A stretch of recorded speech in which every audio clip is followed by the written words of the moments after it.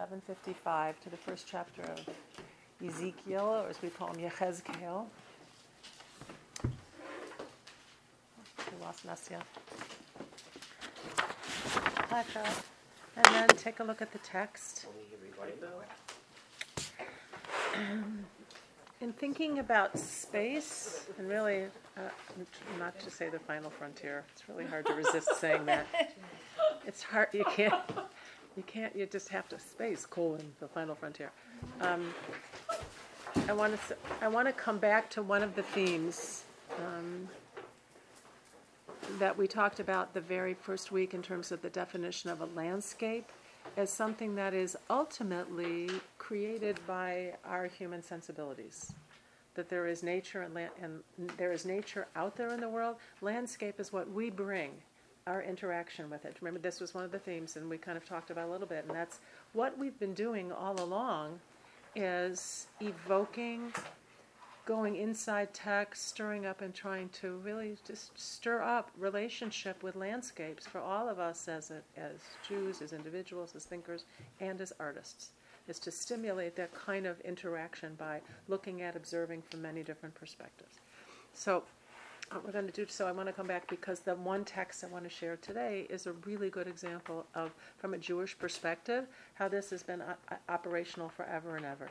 It isn't just, we look at a character in the narrative of the Torah, in a landscape, and what do we understand and what they want to do, is that the role of landscape, or the role of a particular landscapes, is to be something that is a human creation or express a set of ideas. I want to be even more concrete, because this isn't, when you're going to see in a second, it's not so much about human beings, but that landscape provides a venue to teach important concepts. I just want to say more than that.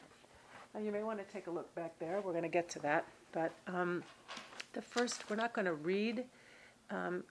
What we're going to look at is what's called a piyut. You should hear the word poet inside that. That's the Hebrew Aramaic word for poetry that is used in synagogue service, liturgical poetry. We have a long tradition. Speaking of poets, we have a tradition. We've looked at some poetry that's already in the Torah, but the tradition of writing poetry for religious purposes is very, very ancient. It goes all the way back. And there are many places. It's always, if you ever get your hands on a prayer book that has footnotes, many of the prayer books we use in synagogue don't tell us much. But if you ever get your hands on a prayer book that has good footnotes, you'll start to realize how much of the prayers that we say in synagogue and Judaism are a combination of poems that have been written throughout the ages. Some of them are hundreds, some of them thousands of years old, and Torah texts, and a few prayers in between. Structured prayers, mostly brachot, right? And that's the basic scaffolding of prayer books. So what we're going to be looking at today is one of these piyutim that comes on Shabbat morning, and there's a cycle. This is the fourth in the series, and what you may want to do next time you're in synagogue, if you have nothing else to do, is start to look and see if you can find where do the poems begin. Two ways to do that is to, anytime you see a bracha, pull that out, a paragraph that comes before. Pull those out, isolate those, see if you see recognizable Torah text, and then start looking at the language, because poetry starts to appear. The one we're going to look at today, this piyut, is called Keil Adon, El Adon. It is a series of, it's a fourth piyut on Shabbat morning. Shabbat is a day that's all about this ceasing creation, God's ceasing creation, and we observe. And then this is one of the poems, and they appear between the Baruch, right before the Baruch, which is when everybody sort of like all of the psalms and prayers of the early morning service, a lot of God, you are great, and recognition of God in nature. Those are finished. And then the Baruch is the prayer that brings people together as a community to bless God and then begin to move on a pathway towards saying the Shema. Okay? Which is, when we talked about God as like who speaks to us and then gives us laws and that piece, the Shema is that moment. It's both a public and a private moment. And then moving on through the service. So these are landmarks. In the same way that Lois was talking about landmarks on her bike trip. These piyutim mark, they're really landmarks along the way, these kind of poems. And so moving from the Baruch Hu to the Shema and then on to the Amidah and the Torah service comes this prayer. So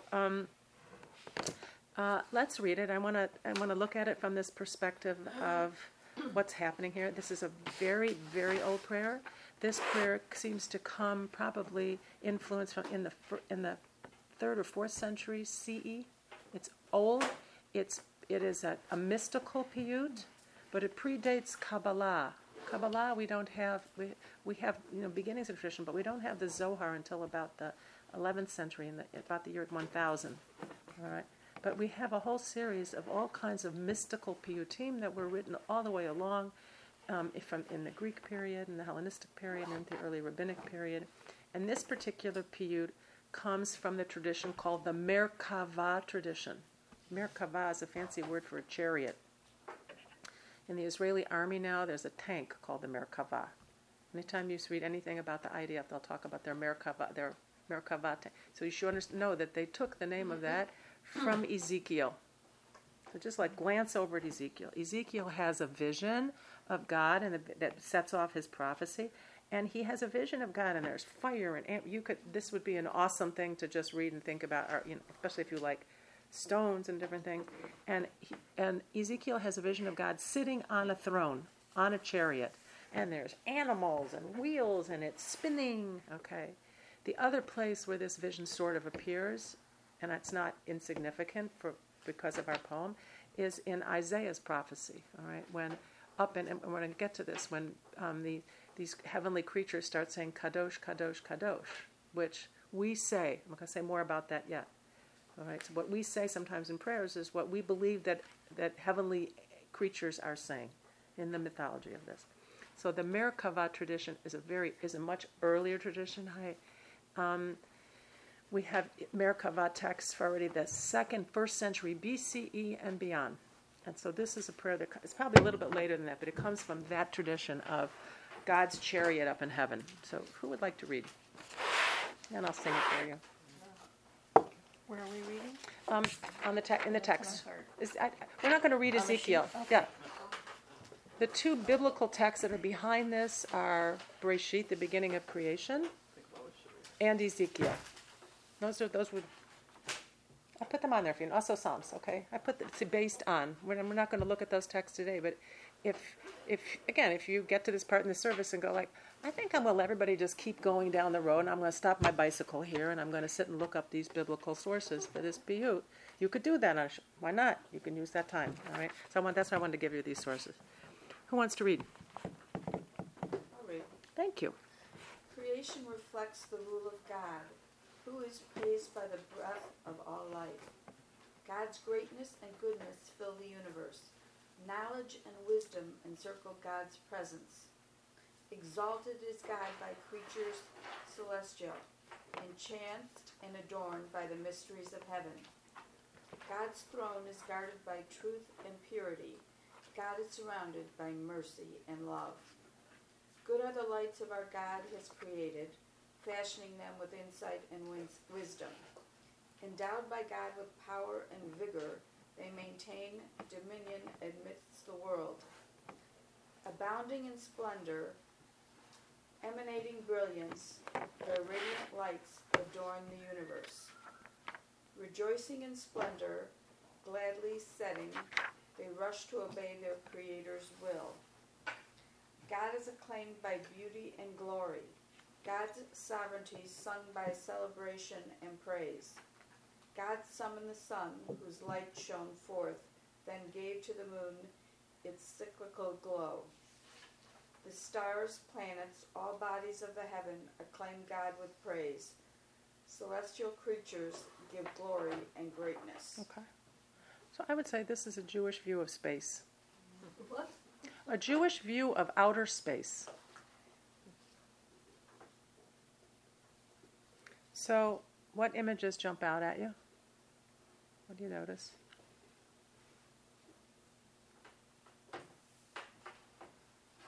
Light. A lot of light. It's interesting. There's a word that appears here in Hebrew text, chashmal. Yes. And we don't know what it is, but the Israeli took it, the Hebrew took it to electricity. Electricity. Just like like Merkava becomes a tank in the Israeli army. Chashmal is. How do we figure out what this stuff is called? Well, we'll look at Ezekiel too. I mean, the tank is called Merkava, but it's not. A tank is not called Merkava in general. No, it's just a particular name for one. Right. Yeah, a tank is called a tank. I think we usually think space is kind of empty, and here it says that there's all this stuff there. That's not something I usually think of. I think of space being somewhat empty, but there's stars and the planets and the beauty and the glory and the lights and the creatures. It's a busy place. Yeah, Brenda, go ahead. Also, the words in circle and cyclical glow kind of create an image for me of sort of like encompassing and surrounding, and which kind of gives a feeling of comfort and glow and light. Okay.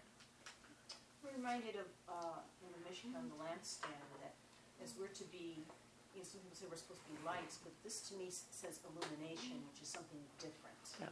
That illumination, that brilliance that affects others rather than just being a single. Yeah. And and thinking about like light, you kind of can find its source, but can you find a source for illumination? Like, I think that's just like sort of where is it coming from? There's a certain mystery to the word illumination as opposed to the word light. Go ahead. What else? I think intention and relationship is implied here. It's not just rocks that glow or things that are out there randomly. There's a feeling that they're there for a purpose to illuminate our world.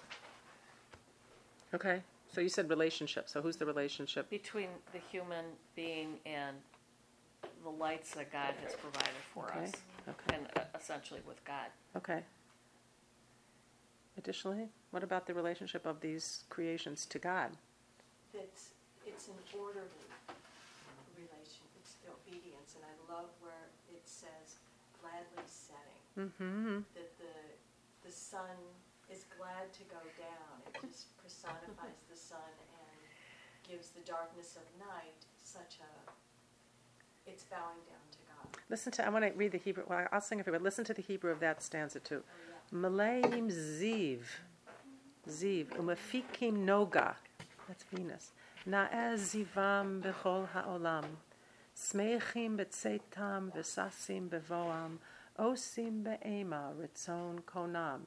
So the rhythm has an orderly. It fits. It's got a comforting kind of. It's very. I don't know. How would you describe that rhythm? It's.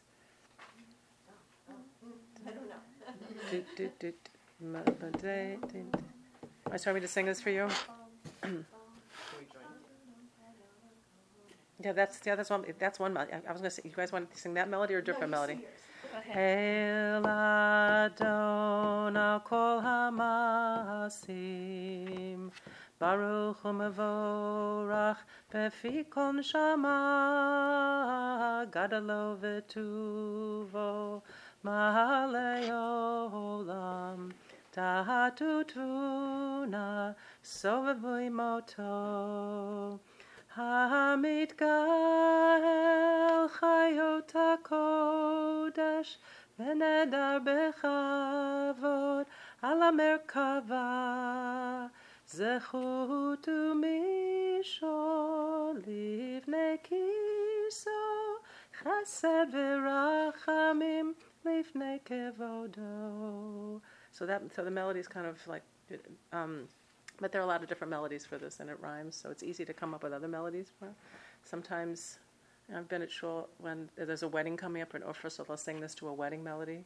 So it's like Adon Olam. It's got that kind of, but it has this kind of. Can you record that for us? I just did. All right, one more stanza. You're right. But listen to the word. There are a lot of words tov, smeichim, ziv is this word for like glory and splendor. It's a great word for light. Noga. Sometimes you'll meet Israeli women named Noga. That's a name for Venus. Noga. It's beautiful. Okay.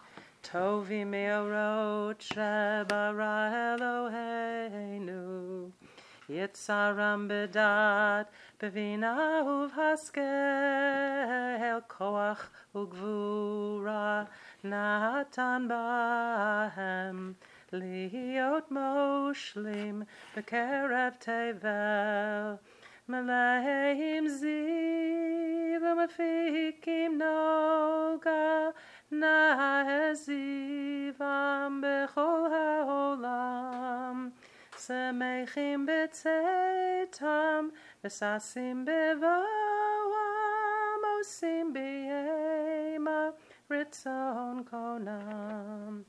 So, peppered through this text is a lot of mystical words. Pe'er, chavod, malchut, hitkin, shevach. There's all kinds of words here that come from the mystical tradition about God's, I want to say Sylvia used illumination, but also God's emanation, God's coming downness into the world. All right? At their attribute, their God, the aspects of God's attributes that literally shevach, shevach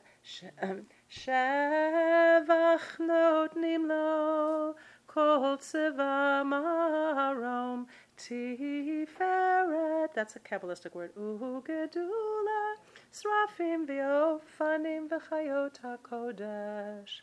So this poem is responding to the bracha, Baruch Atah Hashem, Yotzer HaMa'orot, God who creates the lights. So this is a poem that is extending that idea. So what are the ideas here? God, there is a cyclical, flowing, emanating, illuminating, rhythmically comforting extension of God into our world. But also, as Judith said, these are relationships. The creations themselves relate to God in some integral way. Smeichim b'tzeisam. They're happy. They're radiant lights. They rejoice in rising, gladly setting, and rush to obey their Creator's will. All right. So it isn't just God created this stuff and God flows into the world, but these things themselves shed light and cast back and relate to God in some way. All right. And that all of this comes down into the human world. Okay, it comes down to the human world. So this is a very busy image of space, isn't it? A busy image of space in which these celestial things are created for a purpose. To be present. All right. Also for human beings, and they reflect. They are that in seeing them and in experiencing them, it reflects human beings back to this relationship with God. You look like you want to say something. You know me so well. Yeah. I love the line smechim b'tzetam v'sasim b'voam, joyous in their departure and happy at their coming. And I thought that is just a beautiful Hasidic credo for life. Yeah. That we are like a spark of light, and we should be joyful at our arrival and joyful at our departure. Yeah, it's good to know that Hasidic idea really comes from the mystical tradition. What Hasidic approach is, how do you take these ideas and live with them, and not just read poems about them and close the book? How do you live every day with this kind of wisdom and this kind of awareness or illumination, if you will? So why did I put this slide up here? Because this is my slide and not Judith. Anybody else been to Ravenna? Amazing place, right? I've made a couple of books on Ravenna. Ravenna is an interesting place. What can you tell us about Ravenna, being in that place? Well, when we looked in the small chapel, where they've got the cubistic designs, we had a guide with us, just my wife and myself and the guide. And I said to her, I now am convinced the Italians are crooks. I said, it's wallpaper. It cannot be done by human beings. Oh. It is that great. You cannot even imagine the depth and the level of perspective they've gained just with these hand-chipped pieces of glass and blocks. So it's good to know this is a massive cathedral. The mosaics they're gold. Okay. These are all gold in different colors and lights. We could have used this last year for color. But some of these images of God who sits on this chariot or this throne with celestial creatures around God, that sort of image clearly comes from the ancient world. Okay. That kind of how do we imagine God sitting on this throne? So the imagery of here is God, and Srafim, Ofanim, and all these other creatures, these celestial creatures that surround that, coming from the Bible. And it's it is an unbelievable thing to stand there and look at these all and the mosaic and the color. But when you see the gold coming at you, you experience this. The light shimmering and the experience of this gold. Any Byzantine icons and mosaics and things, but this place is just. You're standing in a church and you want to just say kadosh, kadosh, kadosh. I don't know how to say it. Well, and the idea of an illuminated manuscript literally means when they would put gold on it to bring light to it. Right. So it's the literal light of being reflected from the metal, but it's also the spiritual light. Yeah. So the light shines off, and it's designed to create that kind of experience within the church. Now, the last thing I want to say about this piyut. Yeah. In that cathedral, you remember on the one side, they've got Abraham and Isaac. Yeah, our grandparents are up there. Yeah. Yeah. All our people are there. Yeah. I always feel like Landsman. I go in there. Yeah, it's like that.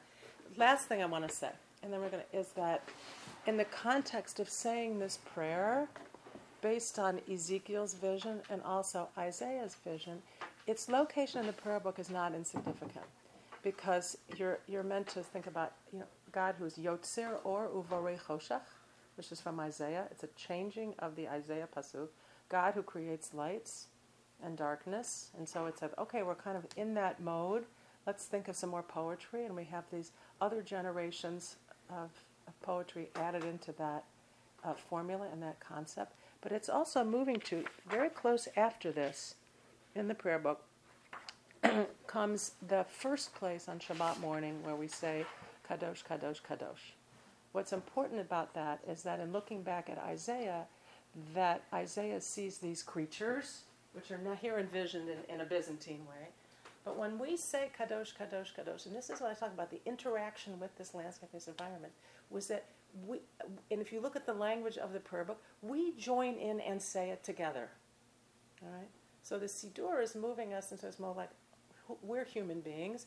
We don't just reflect on God's greatness and go like, illuminate me, emanate me. We also become partners with the heavenly, this busy outer space, in interacting. And that this relationship, I want to emphasize this relationship piece, because I think it's really important, thinking about how we think about, and we've been talking about theology a lot in these things, is that the move towards interacting in these holy moments and in these spaces, and interacting with the landscape, interacting with the spiritual environment, landscape, is part of what we do in prayer, and that Judaism is a lot about, here are landscapes, here are characters walking up the mountain. You read and interpret, but you also interact with. Prayer is another way in which we interact with these landscapes. And this one happens to be like, well, and that's why we're doing this with our feet, is that we get wings, right? We're enactors. We get wings to go up there and be like, it's not just notice this landscape, become part of it. So that, I guess, I want to say is this last piece of how, in many ways, this is a celestial, a very theological way of looking at outer space. But there's so much about it it's not just about recognize God as creator. It's also inviting to step into the landscape and to interact with it as well. I just want to add to that, that if you think about what our purpose, one of our purposes in coming together, it's, if you say that prayer is a way of interacting with the landscape, art is also a way. For sure. So art can become a form of prayer, in a way, a form of reacting to the physical world around us in a spiritual way. Yeah. Absolutely. As is meditative. Art is meditative also. Same thing. Yeah, not always meditative, right? but yeah, it can be. That brings you into an altered state in one way, and I mean art can be the opposite of meditative too, right? It can be. But yeah, I think of Rothko. You stand and look at those red squares, and there's something. You're in a meditative, spiritual landscape. So. Tell us the name of the church again. It's I don't know the name. It's the main cathedral in Ravenna, Italy. I don't remember the name of the basilica. It's near Venice, right? Pardon? Ravenna's near Venice, right? Is it San Vitale? I have no idea. I'm not sure. Maybe. It's near Ravenna's not too far from Venice. It's a must-go place if you like art. Pretty amazing. Can I switch over? Yeah, sure. Is that okay? So, So, I brought in one artist today because I want to allow a lot of time for something showing art and sharing art and talking about what we're going to do with our exhibit. So, let me just find, in a sense I brought in two artists because the artist that I brought worked with a poet. But I'm not going to speak too much about him. I'm hoping that some of you may be familiar with the poet. His name is Jerome Rothenberg. Okay, well, you can sort of look him up on your own. Okay, let's see here.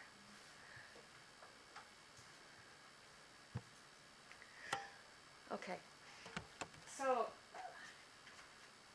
we're going to go from a place of golden beauty and sublime imagery to a darker place. And I brought in an artist.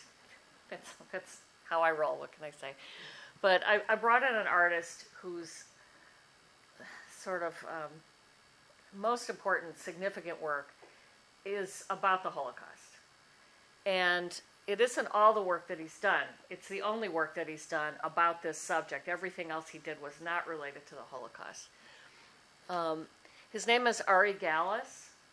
And I actually heard him speak at the Connie Conference of Jewish Art in Madison, Wisconsin. And I didn't realize until I researched him that he actually had gotten his art degree there. He was a few years ahead of me. But he has a very, very interesting life story, and the work, I think, it's really fascinating. He partnered with Jerome Rothenberg, who wrote poems that related to his drawings, as you will see in a moment. Now, this is a picture of Ari Gallis. And when I met him, he looked just like that. He wears the hat. You know, he's one of these artists who sort of has a... Ari Dallas is what you're saying. He has a look and a sort of persona, but he's got a wonderful, positive, energetic, open, fantastic personality. So he's not what you know, when you think of people who do art about the Holocaust or about sad subjects, you might think of a sort of a Sylvia Plath, depressed kind of personality. He's not like that at all. And the reason he did work about the Holocaust is because his personal life story is interwoven with it. He did a series of work. Well, let me just tell you about his story a little bit. He was born in 1944. His family was from Poland. They were Polish Jews. And his parents, to escape the Holocaust, they ran to Tashkent, which is now Uzbekistan. And when I say escape, they survived at great peril. He was born in 1944, so you can imagine what that was like for them. They lost all their extended family. And what was really unusual was they returned to Poland after the war. So his childhood was as a Jew in Poland post-World War II. And the way he talks about it is that he did experience anti-Semitism. I'm sure he got beat up a lot. There were a lot of fights. But he also says, I grew up on this little farm in this little town, and my world was meadows and flowers. So he loved the natural world and the beauty of where he was living.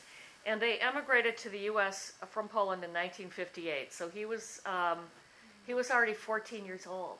Okay. He did paintings that were called paintings of light. They were pretty abstract. They were very much in keeping with the style of the time. I didn't show them because I don't think they're as impressive as this collection of work I'm about to share with you. This work is called the 14 Stations of the Cross. The 14 Stations of the Cross. And there is an acronym that he also uses as the title, Hey Yud Dalet. It stands for 14 numerically. Excuse me. It's an acronym of the Hebrew phrase Hashem Yinkom Badam, which means may God avenge their blood. Now this is a photograph on the left. This is Ari working on his drawings, and let me describe to you what these are. He, as I said, he had not done any work about the Holocaust despite his personal history.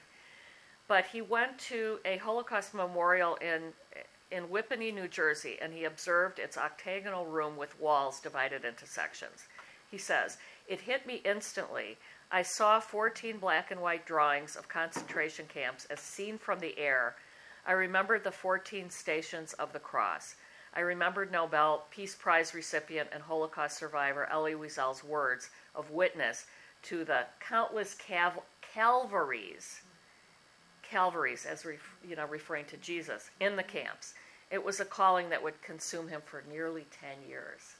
So what he did was he acquired declassified photographs that were shot from Allied planes as they flew over the concentration camps, and that's what you see here. It just gives me chills even to talk about it. And he blew them up into these huge charcoal drawings, and he did 14 of them. So this photo shows the scale of the drawing, and this is the poet Jerome Rothenberg. And I'm going to just read you one of his poems, but it's very easy to find them online if you just Google the name Ari Gallis. Now, a lot has been written about this work. There's a scholar named Geneviève Cohen-Cheminet who wrote about this for at the Sorbonne in Paris. And she wrote about the burning space between one letter and the next, rule-generated poetry in 14 stations by Ari Gallis and Jerome Rothenberg. She says about Edmund Jabes's, or Jabs, I don't know how to pronounce it, the Book of Questions, quote, "Then where is the truth but in the burning space between one letter and the next? This statement originates in the Talmudic view that saying contains an exhaustible surplus of meaning which remains locked in Hebrew words and letters in what Emmanuel Levinas calls all the materiality of the saying. It is up to the interpreter to blow on the glowing coals of the letters, and the flame that thus comes alive depends on the interpreter's length of breath." And this is a concept I'm sure you've studied many times, the idea that there's meaning between the letters, and that's where the commentary comes in. Now, I'm showing you this particular image because this is a close-up of one of the concentration camps, and I don't remember which one, honestly. But when he looked at it, he noticed this death's head in it, which was just part of the topography. And that, if you will, is one of those things that's between the letters. Now, this is an aerial view of Gross Rosen as rendered by Ari Gallis in this huge drawing. He says, "Under no condition can art express the Holocaust. To withdraw art from confronting this horror, however, is to assign victory to its perpetrators. Each of us who has survived must individually affirm our humanity and existence. As an artist and child of Shoah survivors, I have vivid memories of riding a train past the barbed wire fences of what had been the Gross Rosen concentration camp." So he lived in proximity to this, but then to see it from above, it just looks like pattern. I mean, the earth is innocent itself. It's what is laid upon it. On January 19th, 1993, the entire 14 Stations project crystallized in my mind in a single flash. I immediately sketched a concept for a suite of drawings. And I just want to sit with that a moment. The idea that 14 drawings as a concept just appeared to him like a true inspiration. That very night, I dreamed I was handed a glass jar labeled "Soil from Auschwitz." There were the ingredients in a listing as on any mundane product: Jews, Poles, Russians, Gypsies, Czechs, etc. Jews were the FIRS, F-I-R-S, and therefore the main ingredient. The 14th station is my Kaddish for all Shoah victims. Obviously, this was a very difficult project for him. This is Auschwitz.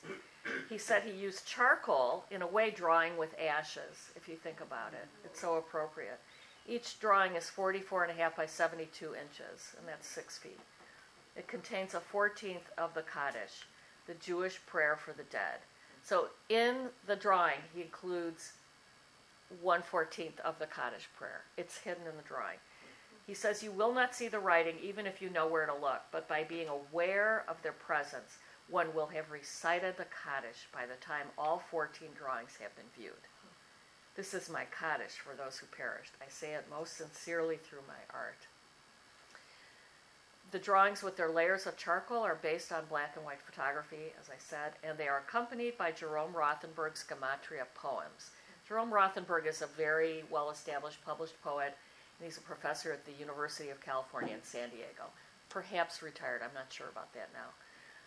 The poems are derived from the Hebrew spellings of the camps and are hand-lettered by Gallus over a ghost echo image of each camp. The drawings in the poems are framed in custom-made wrought iron embedded with fossil-like impressions of barbed wire. So the intention and the care that went into every aspect of this, and I know I see your face and it is grim. It's grim, but I decided to share it with you just because when you make something and you think about presenting it, there are so many levels of intention that can be built into the work, and we tend to overlook that to think about just the final appearance. I know that I'm guilty of that in a way. And this really inspires me to put more intentionality into every level and every step of the work that I do. And I'd like to read you one poem by Jerome Rothenberg. But, before I do, I think this is my last one of this. Okay. Oh, okay, never mind. I will read the poem now. This is Auschwitz-Birkenau. Now the serpent. I will bring back their taskmasters, crazy and mad. Will meet them deep in the valley and be subdued, separated in life, uncircumcised, needy, shoes stowed away. How naked they come. My fathers, angry and trembling the serpents you have destroyed. Their faces remembered, small in your eyes, shut down, soiled. See a light take shape in the pit, someone killed, torn in pieces, a terror, a god, go down deeper. So I think that the poetry takes some time to sit with, but I just wanted to give you a sampling of it.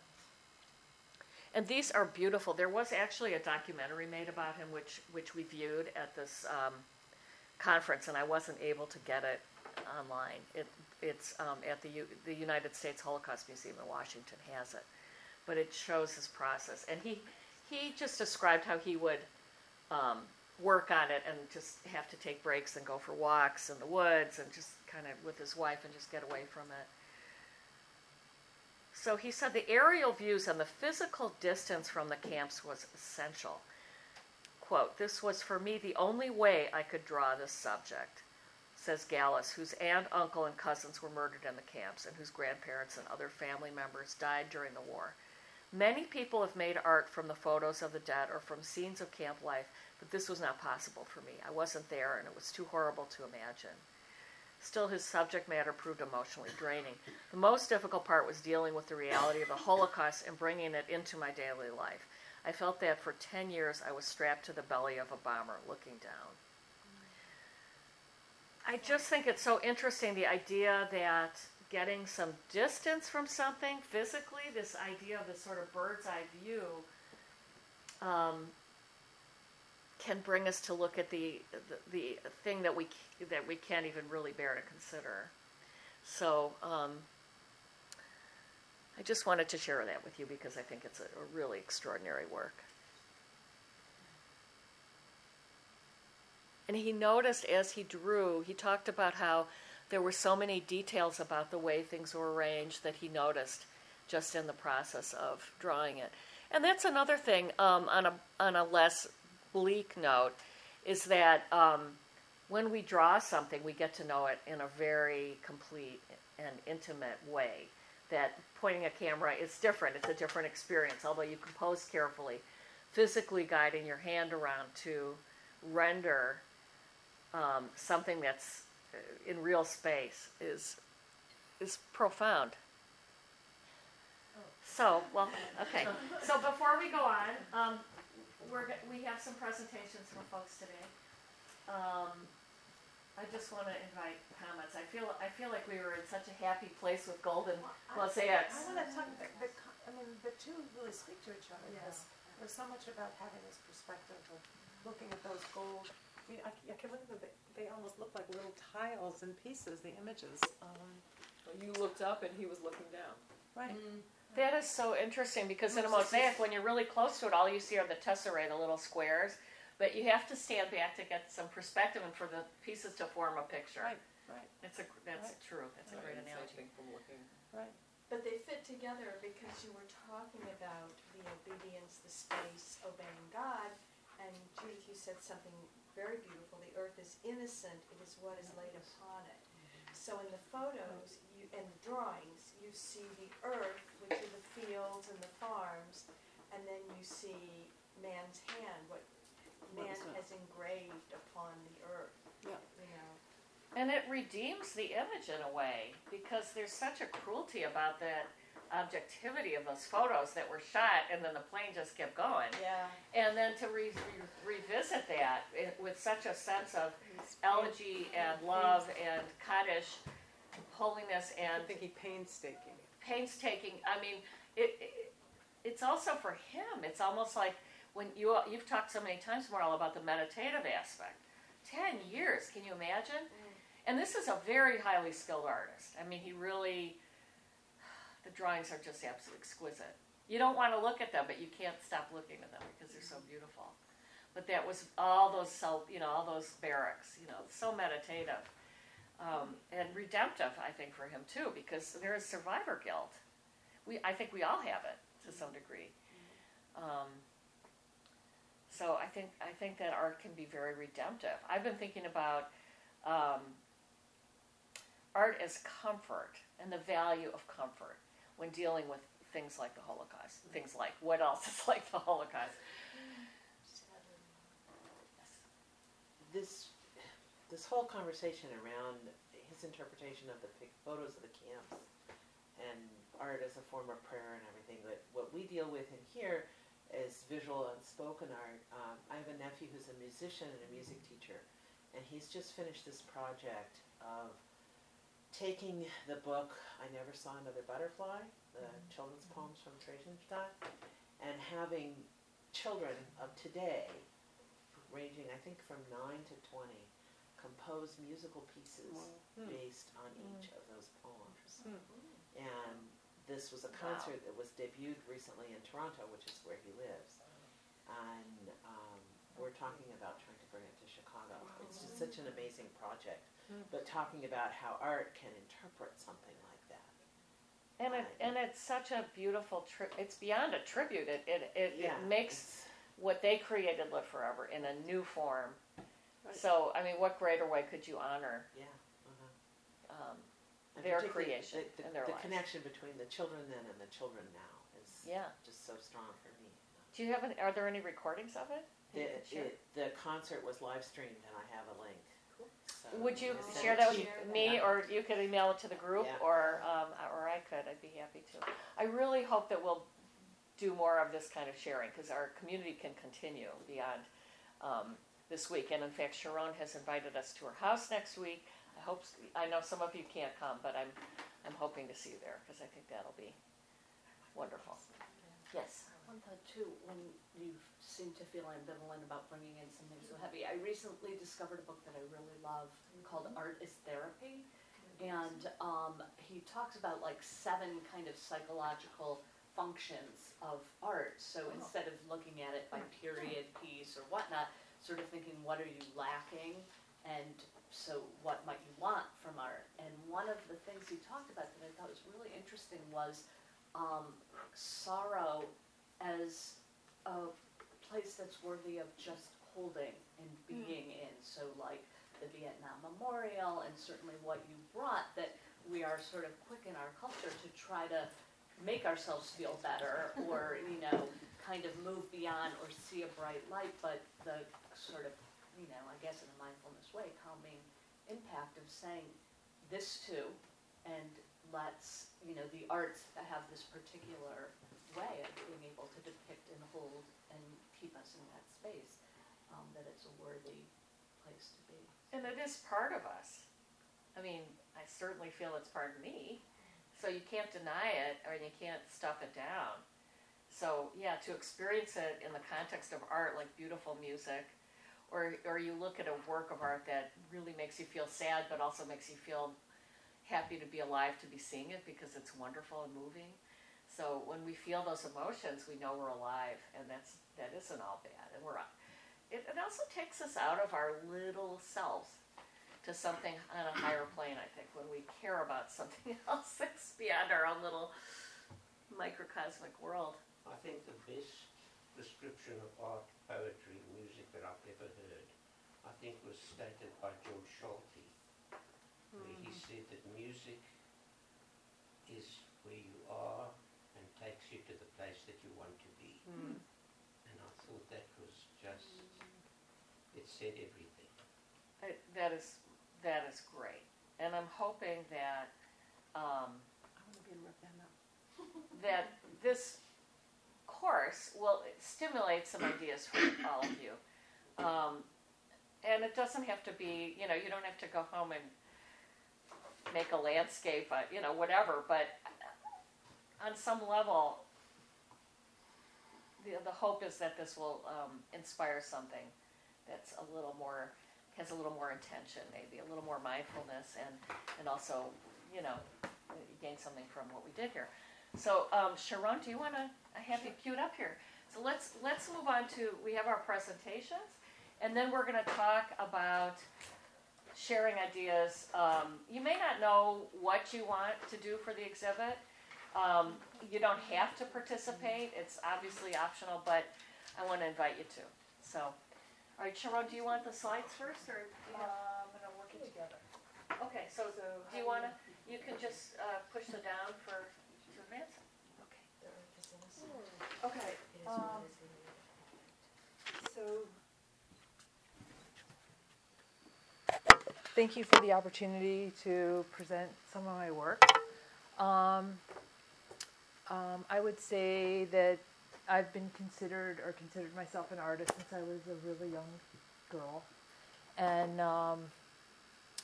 after I got married and moved to Columbus, Ohio, I started painting seriously. And I saw that a theme that kept repeating itself in my work was the olive bays. And at first I was thinking, like how juvenile, like I'm an adult now. The olive bays is, like your children's alphabet. And that as I continue to learn more about Judaism, as I did not grow up in a religious home, I saw that, and I learned that the olive bays was the foundation or the building blocks to creation. And it intrigues me. It's like a default theme that comes up a lot.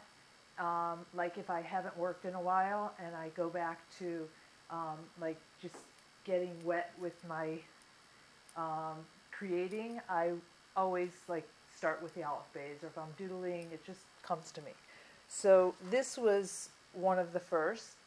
Let's see if this is in That's order. oil, right? Okay, should I go back? Let's This is just- oil. Can you give us an idea of scale as you go through these? So this is about, if you turn this vertically, and so, I don't know, 30 by 40? Okay, so a little Okay. bigger than what we see there. A little, yeah, bigger than what you see there. This is interesting because this is a watercolor on fabric, which is unusual. Then I want to show you. So this is a print of an original. The original is a little bit larger. This is a watercolor. I would say I've sold over 1,500 of these. And so much so that I then have, and then this is like, to me, this is the child olive bays, or this is like a great bas mitzvah present. And you can learn the letters by seeing this visual. So I did a sequel to this. I'm not sure it's as good, but I gave more in it, and I'll show you.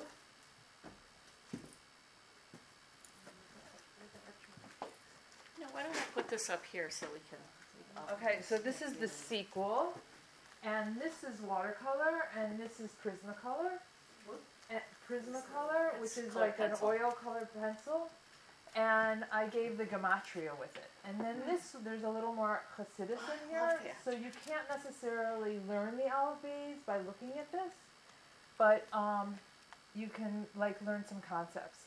Like, which is fun is like this nun is a nair, or the ches is a chala, and so, or the shin is our shofro. So this is like another,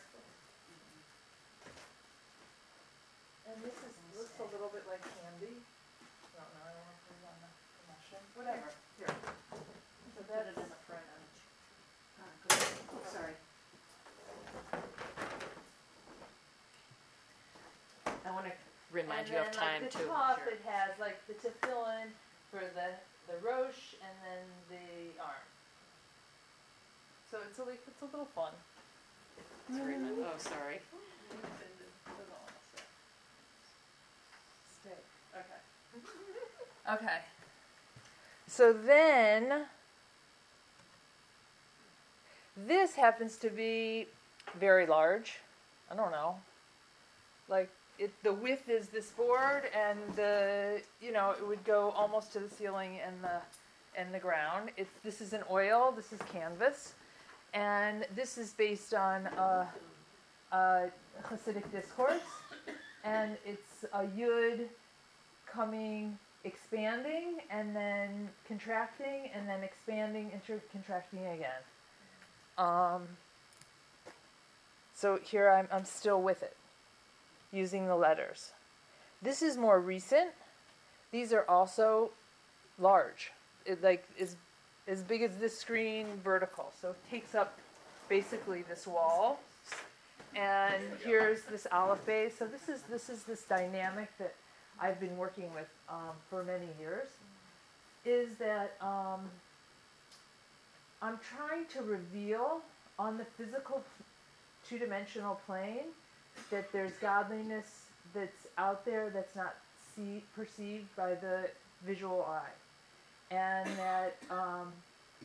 that these combinations of letters are actually allowing physical existence to exist, and by the combinations in other worlds, it's like a parallel to what's going on down here in the physical world. So I don't know if this is necessarily that. That's like a combination of my work, but this is more recent. In fact, inspired by Judith, because I was going to take this class. And so I haven't necessarily, I don't know, I haven't done a piece in, I would say, a few months. And that would be I felt like, how lame, I'm going to go to this artist class and I haven't been working actually with my materials. So I did this piece. I have another one that I'm not finished with yet, but so this is a little bit where I'm up to. So I love this work. And this is really large too? This is as big as the screen vertically. Okay, so it's charcoal again? This is charcoal. Ink? Is there any ink in there? No ink. All charcoal. As you know, I love your charcoal pieces best. I always have. I think this is great. And this is kind of what we're trying to do here is like get you in the studio, get your hands dirty. Right. It's wonderful. So that's... So any I have one more other thing. I also am a fiber artist. I'm trained as a fashion designer. Right now I teach the art of dressing. And I've been working in fiber forever. I don't know. Just like, I work in different mediums. But I also, I don't know that I do this. I do a lot of things. But I make challah covers. And can we hand them around? Sure. So here's one. Here's another. And these are just like what I have just offhand. But I'm usually like, I love the thread and the needle. You could make I was listening to Love of Letters, you could make a beautiful cover for a Torah. This is, That'd be so cool. 70, yeah, have to know what that is. And this Just- is Just any old house. Happy the challah that lives here. Wow. Can I ask a question? sure. So you said you didn't grow up in a very No, I didn't go. traditionally religious No. home.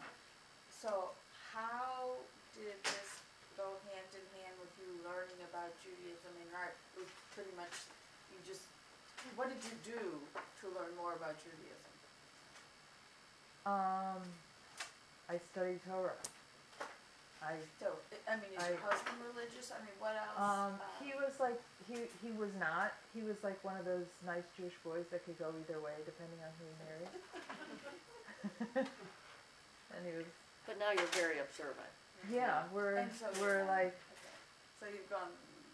I have a daughter and 3 sons, and they're all rabbis, and my son-in-law's a rabbi also. And is all your art Judaically themed? It's so funny. So I remember my mom asking me, she goes, "Can't you do anything that's not religious? I mean, Stuff like my mother. I get that too. can't you?" And I said, and so I wrote this. This is like one of like something in my artist statement. But I wrote, like I thought about it, and I thought, no, because to me, like my work is to try to make everything one, because we're told that everything is God. And so if it is, then like what's the difference? What's the difference if I'm doing art or I'm changing a diaper or I'm driving a carpool or it's not Compartmentalized. right. Separate. So to me, it's the same. Well, are you planning to show this work in our exhibit? This piece? I don't know. We'll talk about it. I have to move us along because we have such limited Okay. time. Sure. Any other questions quickly? Thank you, Sharone. Sure, no, this is sure. So, Brenda, Sharone, is this do you want to push the button? Yeah. Okay. Yeah. So we'll do the ones that are on slides first, and then we'll do the people who brought things in. Okay.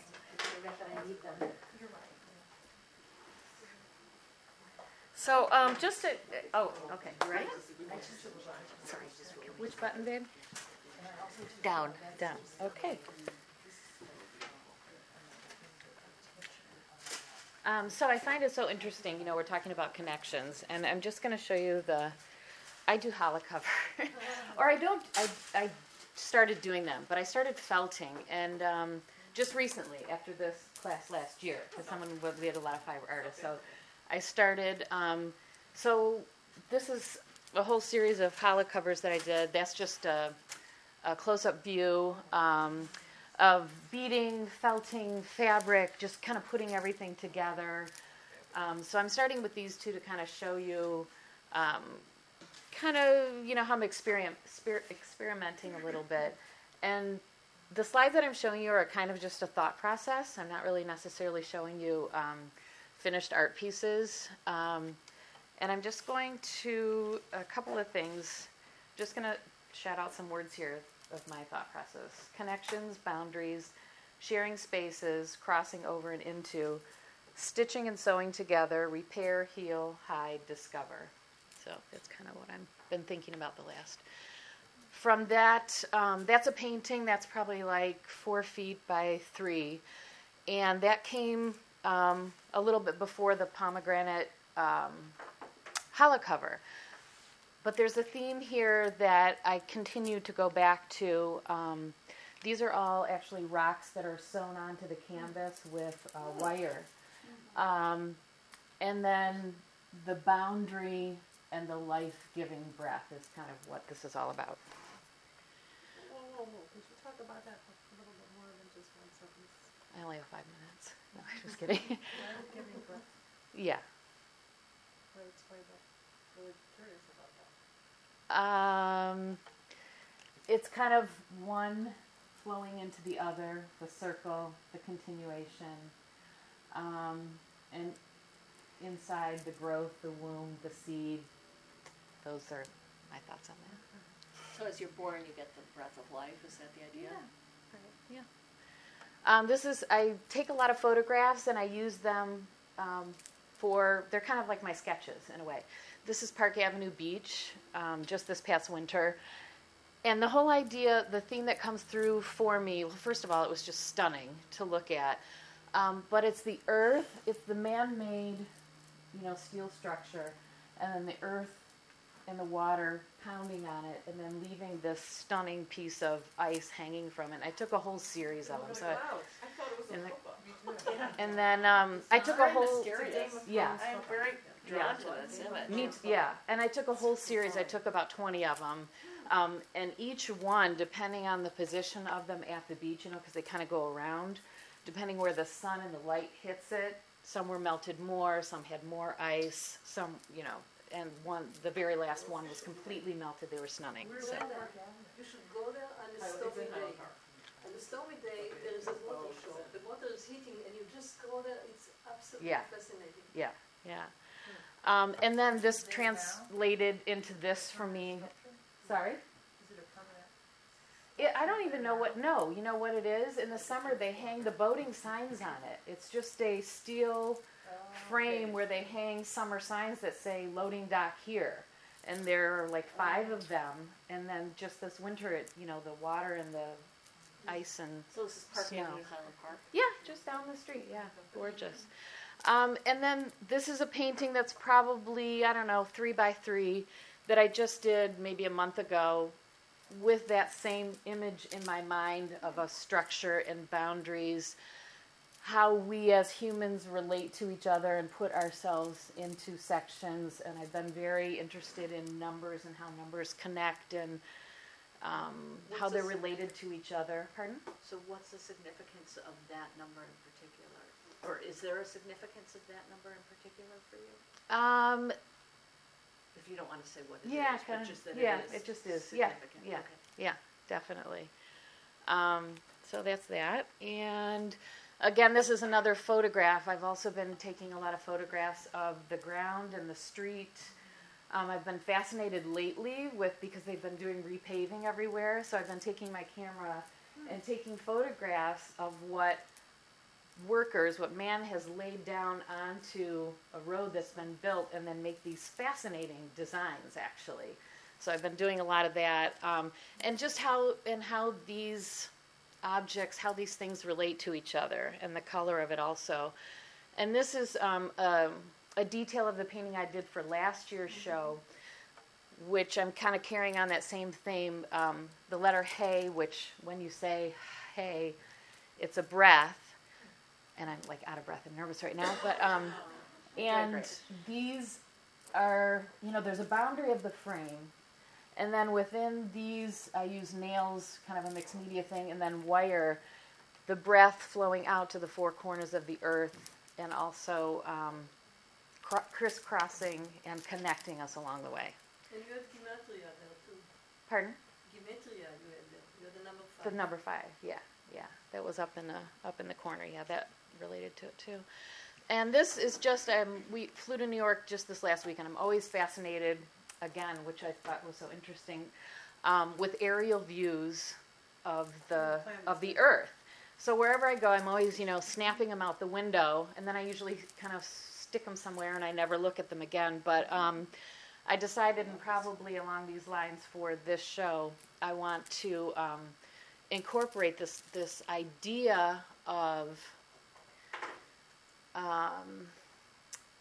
earth that is God-made, that is there, and then how man reacts to it, and that quote that you just said, it's what we lay upon it that this changes is such a great it. Composition, by the way. Just Isn't take that? out the thing on the bottom, Exactly. and it's like perfect. Isn't abstract it just stunning? painting. I know. Paint that thing and up, then you're I done. started looking up artists who do that, and there was some salt. I've never heard. I don't know what salt. They're not salt mines. They're salt. I don't know.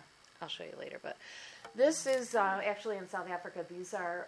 This is one of the townships, and we're always driving back and forth past them, quickly. Another that idea of passing by something quickly, and I'm always snap, snap, snap, snap, snap. And this one particularly struck me, and I've been working on a painting, which is the next slide, abstract, that kind of has to do with this. But again, it's this idea of people here who are connected, who don't necessarily want to be connected, but are there cramped in these little, beautiful, horrifically not so beautiful places. And there's one, this isn't a slide of it, but there was another one that I had, and on the post it's a number 5, and it's where all their electricity comes from and stretches to everybody that lives in this tiny little community here, you know. So there's a kind of connectedness, sort of whether we like it or not, and there are boundaries that's the whole thing. And that's kind of what I've been working on. This is just a study for it. It's probably 3 by 3, and this is kind of the first layer of the landscape. But what I've been doing, what I'm adding to it, it's hard to see, but I've been stitching with heavy thread, stitching different parts of the landscape together, you know, as an idea of either, you know, repairing, hiding, replacing, forming different kinds of human connections. So that's kind of like the thought process. What are you sewing onto? Is it Canvas. Yeah. So it's a stretched canvas, and you're just Yep. sewing right in. Yep. Yeah. And I'm experimenting with that. I've never done it before, and sometimes, you know, the needle's too big, and then the hole, and then the string, and then you can see the hole through it. And so, you know, I'm open to any suggestions on that because I'm just kind of experimenting with it. And then just very quickly, I think somebody read this last year. This is, what's his name? Love. We are here to awaken from the illusion of our separateness. Somebody read that last year, and that has resonated with me. And that's it. Say it again. We are here to awaken from the illusion of our separateness, which I love. And I think that was my last one. Thank you so much. Any questions or comments for Brenda? Lois? I don't know whether in those, in the townships, whether the electricity comes from a legal source, but in Buenos Aires and in Brazil, they connect illegally. Absolutely. But they get it anyway, which is so... It is, and then at the same time, So they're terrible and terrified to even be out in that. Yeah, Right. it's just the whole, very interesting. Nessia, would you like to go next? I'm the last one. Well, there's Phyllis and Nessia, and I think that's it. Okay. I don't think that's it.